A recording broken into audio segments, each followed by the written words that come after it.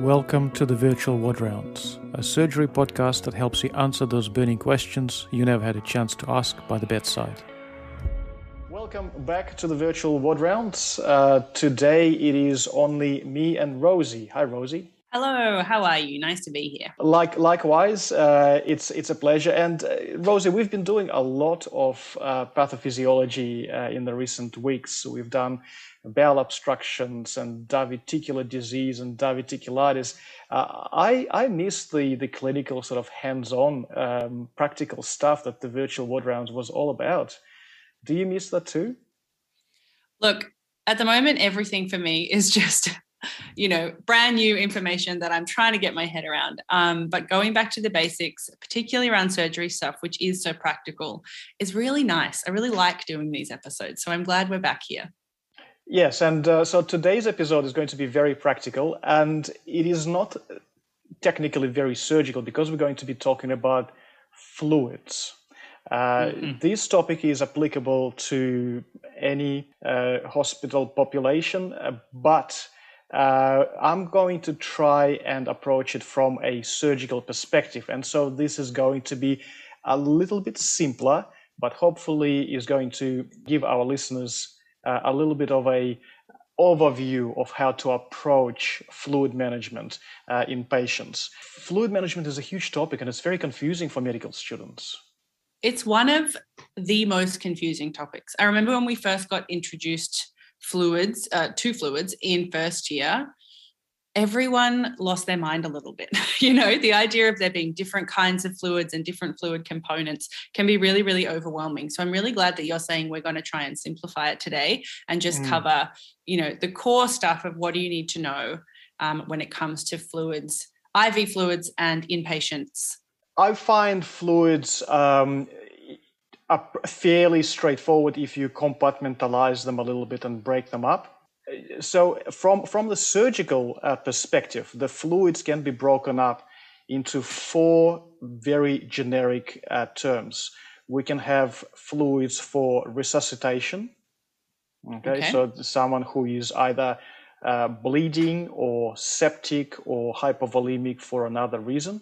Then you have patients who need maintenance fluids. So that usually comes after resuscitation. Then you have fluids that you use for electrolyte replacement. Okay, and electrolyte replacement is something that confuses people a lot, but it doesn't have to be. And we will talk about it probably in the coming episodes. And then finally, everybody forgets about it, but we use fluids for therapeutic modalities. But we're not going to talk about those in great detail. Just as long as you remember about those, I think is going to be sufficient. Okay, so we have four different main areas to do with fluids that we need to know about, and that's resuscitation fluid. So someone's lost a lot of fluid and we need to replace it. Maintenance fluid, so they can't take it orally. Is that really what that means? They can't get enough orally, so we need to subsidize with IV fluids? That's correct. So mainly those are patients that are either waiting for surgery or are post-surgical patients with no gut function or that haven't restarted yet. And I guess somebody who's vomiting a lot or has diarrhea or is otherwise losing fluids would also need maintenance therapy. Exactly, and that you will need to go on top of the normal requirement because this will be extra losses. I'm already starting to understand why, as simple as it can sound, it is quite complicated. Each patient's going to be different, and each illness that you're treating, each surgery that you're dealing with will be slightly different because it will have slightly different effects on the fluid. It can be, but it doesn't have to be. As long as you understand what you're doing and what you're giving, there are very simple rules of thumb that are going to get you out of 95% of situations. So yes, you have to think about a lot of different variabilities and ages, electrolytes, comorbidities, reasons, etc. But the solutions are usually fairly straightforward. And I'm going to try and consolidate that for you by the end of today's podcast. Excellent. So just to finish my summary, we have four key fluid areas to think about. That is resuscitation fluids, maintenance fluids, electrolytes, which are part of the fluids, and also therapeutic fluids. So fluids being used to deliver antibiotics or some other form of therapy that the patient needs. That's correct. And so today, I reckon, let's just have a chat about resuscitation. I find that a lot of people stumble with that, but it doesn't have to be hard. So now we are going to be talking about adults. I don't feel that I'm qualified to go into too much detail about pediatric resuscitation. I think I should leave it to the expert pediatricians there. Rosie, on a history and examination, how do you determine that a patient may need a resuscitation as a bolus of fluids given to them? Okay, well, let's start with history. So say somebody has come in, or I'm seeing them for the very first time. I guess I want to know about whether they've been eating and drinking for the last few days, what their symptoms are. So if they've been vomiting or they've had lots of diarrhea, then I want to know that, and I want to know how long it's been going on for. Other things I would want to know about are fever. So if they've been really unwell with a high fever for a long time, they can lose a lot of fluids. I guess also just thinking about presentations that you could have. If somebody's been doing, a huge amount of exercise and activity, and they haven't been keeping hydrated during all of that, or it's been an incredibly hot couple of days and they haven't been able to maintain fluids properly. Basically, I would want to know about anything that means they're not getting a normal amount of fluid into their system, or they're losing an excessive amount of fluid. Yeah, exactly. I think that's a very, very good point. And you've mentioned a lot of different situations whereby from history you can anticipate that this patient is going to be dry. As far as like an overarching structure of this is on history, you need to see if the patients have been taking up enough fluids, so that if they cannot drink, if their intake is reduced, that will tell you that they're probably going to be behind on fluids. Then you think about the output. So if they are vomiting, if they have profound diuresis, in patients presenting with, for example, diabetes, or patients who have profound diarrhea, so their output is going to be high. And then the third point is you talk about insensate losses. So evaporation, third spacing due to intra-abdominal sepsis, abnormally hot days, fevers, all of those things. So if you think about it in these sort of three different stages: lack of intake, too much output, and then increased insensate losses, then your history taking can be targeted a little bit towards that. Now, as far as examination goes, what are some of the findings that will prompt you to think that this patient may be a bit dry? I guess the first place you'd want to look is their vitals. So heart rate, blood pressure can tell you a lot about somebody's fluid status. If their heart rate is really high and their blood pressure is low, then that could indicate that there's a volume problem. Looking at some simple things like capillary refill, their respiratory rate. Is their respiratory rate going to be high if they are dehydrated? So the respiratory rate is not necessarily high because of the dehydration, but it can be a sign of an underlying sepsis or acid-base disturbance. Okay. So heart rate more than 90, blood pressure less than 100, cap refill, which is less than or longer than 2 seconds, and higher respiratory rate. A lot of those numbers overlap with something we see very commonly in what we call SIRS, systemic inflammatory response syndrome. Now, if you have signs of SIRS, you know that your insensate losses are going to be higher. You're going to have vasodilatation and third spacing, and you're going to be intravascularly depleted. So, they work together. I mean, low blood pressure and increased heart rate, they don't happen immediately. If you are a little bit dehydrated after a long day at the beach, you're not going to be tachycardic and hypotensive, but you will be dry, you will be dehydrated already. So we talk about the different stages of hypovolemic shock classification, and the heart rate and blood pressure are in the second and third stages of shock. In the first stages of shock, you may not actually see those numbers. I see. So that's when they change when you're really starting to compensate for.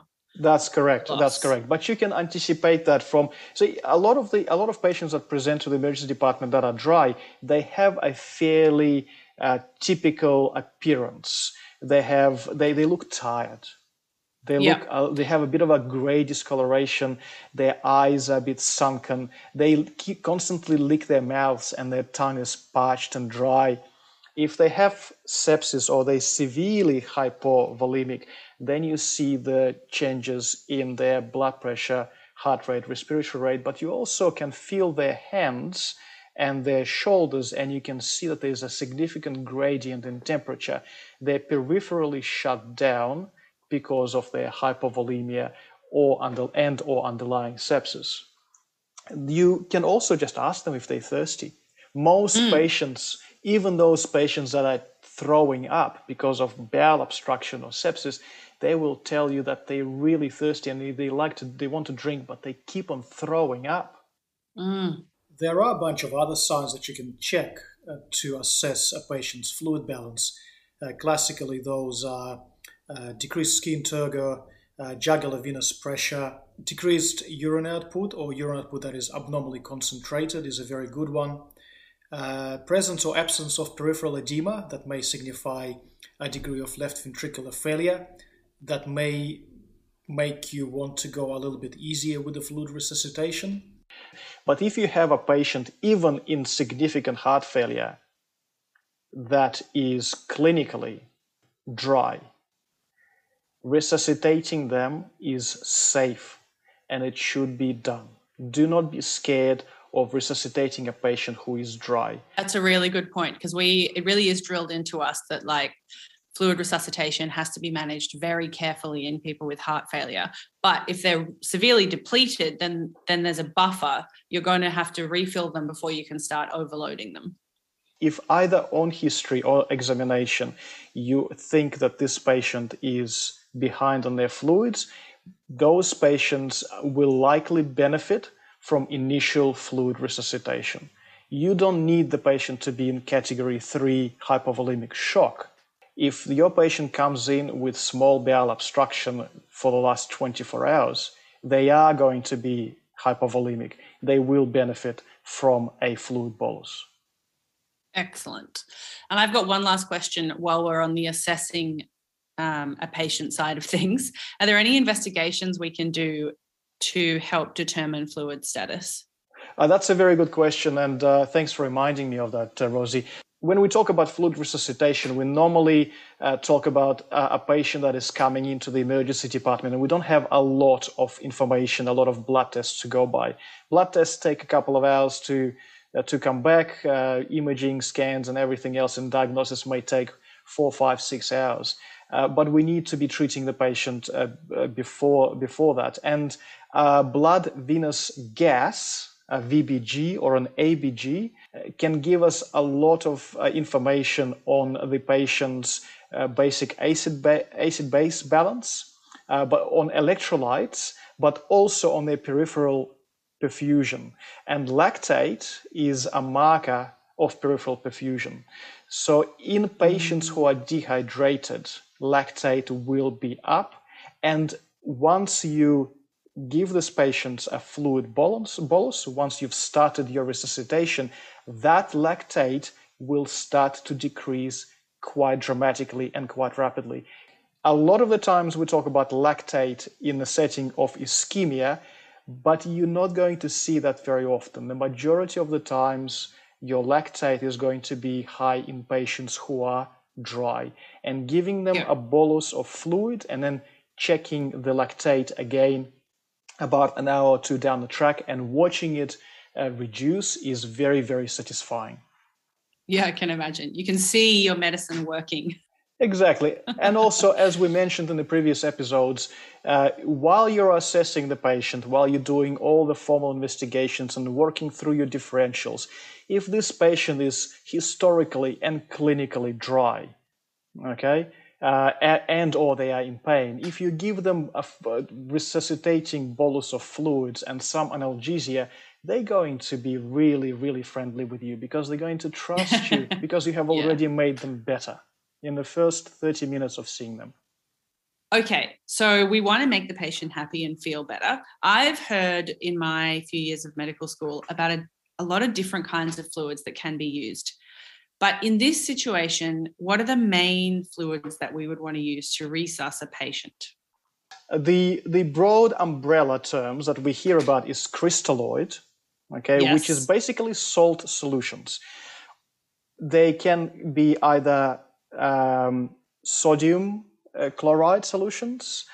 They can be a complex salt solutions like Ringer's lactate or Hartmann's that has a bit of potassium, a bit of sodium, a bit of chloride, a bit of bicarbonate, or it could contain different solutions of sodium and glucose. So those are normally used in kids. So for example, a 4% in a fifth or 5% glucose is something, or dextrose is something that would be commonly using in children. And I'm not going to say any more about that because I really don't know enough about pediatric resuscitation.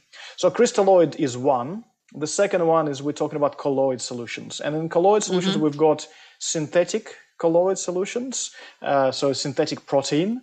And the common one that we've got here in Australia is Gelofusin. I'm not sure what the actual product name is. This is a trade name.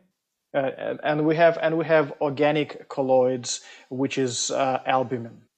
Colloids are not used in Australia very widely these days because they have fallen out of favor in the recent years due to side effects and complications specifically attributed to synthetic colloids. And the synthetic colloids are not used pretty much anywhere apart from on the field of battle, where the weight of supply carried is quite important. And gel solutions or Gelofusin solutions work by drawing some of the interstitial fluid from your tissue into the bloodstream and thereby increasing circulating blood volume. I see. But albumin still used occasionally in the setting of profound sepsis and occasionally poor nutritional status and significant peripheral edema. The evidence is poor. They cost a lot and they do have side effects, including anaphylaxis, renal disturbances, and others. So as far as resuscitation goes, they're pretty much off the table. The best fluid for resuscitating a patient in trauma is blood. Of course. And we do have a podcast on massive transfusion protocol because blood by itself is very good for resuscitation. But if you use more than 2 units, you need to really consider giving other blood products with it to avoid coagulopathy. But you need to think about that. You need to think about coagulopathy. You need to think about end organ perfusion, and you need to think about maintenance of your cardiac output as well. So I guess the only thing we haven't talked about yet, we've talked about how to assess a patient, what the goals of fluid resuscitation are, the kinds of things that you can use in fluid resuscitation, but how much fluid we're actually giving them is probably an important question to answer. If I determine that the patient is behind on their fluids, if I don't have anything that prevents me from resuscitating them, they're not frothing at their mouths and have profound peripheral edema and signs of heart failure or liver failure, then I normally go fairly aggressively. The guidelines for resuscitation, they start at between 20 to 40 mils of crystalloid per kilogram of body weight for an adult patient. Okay. And that is supposed to be given in the first 2 hours. I normally have a rule of thumb that if the patient is about 45 kilos and they dry, they need resuscitation, and they don't have any factors that make me want to slow it down, then I give them a liter stat, which basically is a liter of crystalloid as fast as the cannula would allow. Usually goes through over about 20 minutes to 40 minutes, depending on the size of the cannula. And then I follow that up with a liter over 2 hours. Okay, so it's actually it can be quite simple. it can be quite simple. That's right. And the thing is, it works. And unless as I said, unless you've got extremes of age, extremes of comorbidities, that is within the ballpark of recommendations pretty much always. Now, as far as the choice of fluid goes, so we're talking about crystalloids. So we going to, in the adults, we're going to use normal saline for resuscitation or Hartmann's solution. Both are reasonable, and as far as resuscitation goes, I don't think that one is better than the other. Okay, they both have their pros and cons, and we can dive into a little bit of detail when we talk about electrolyte abnormalities and how to manage those. But as far as resuscitation goes, a liter of saline or a liter of Hartmann's is not going to change anything.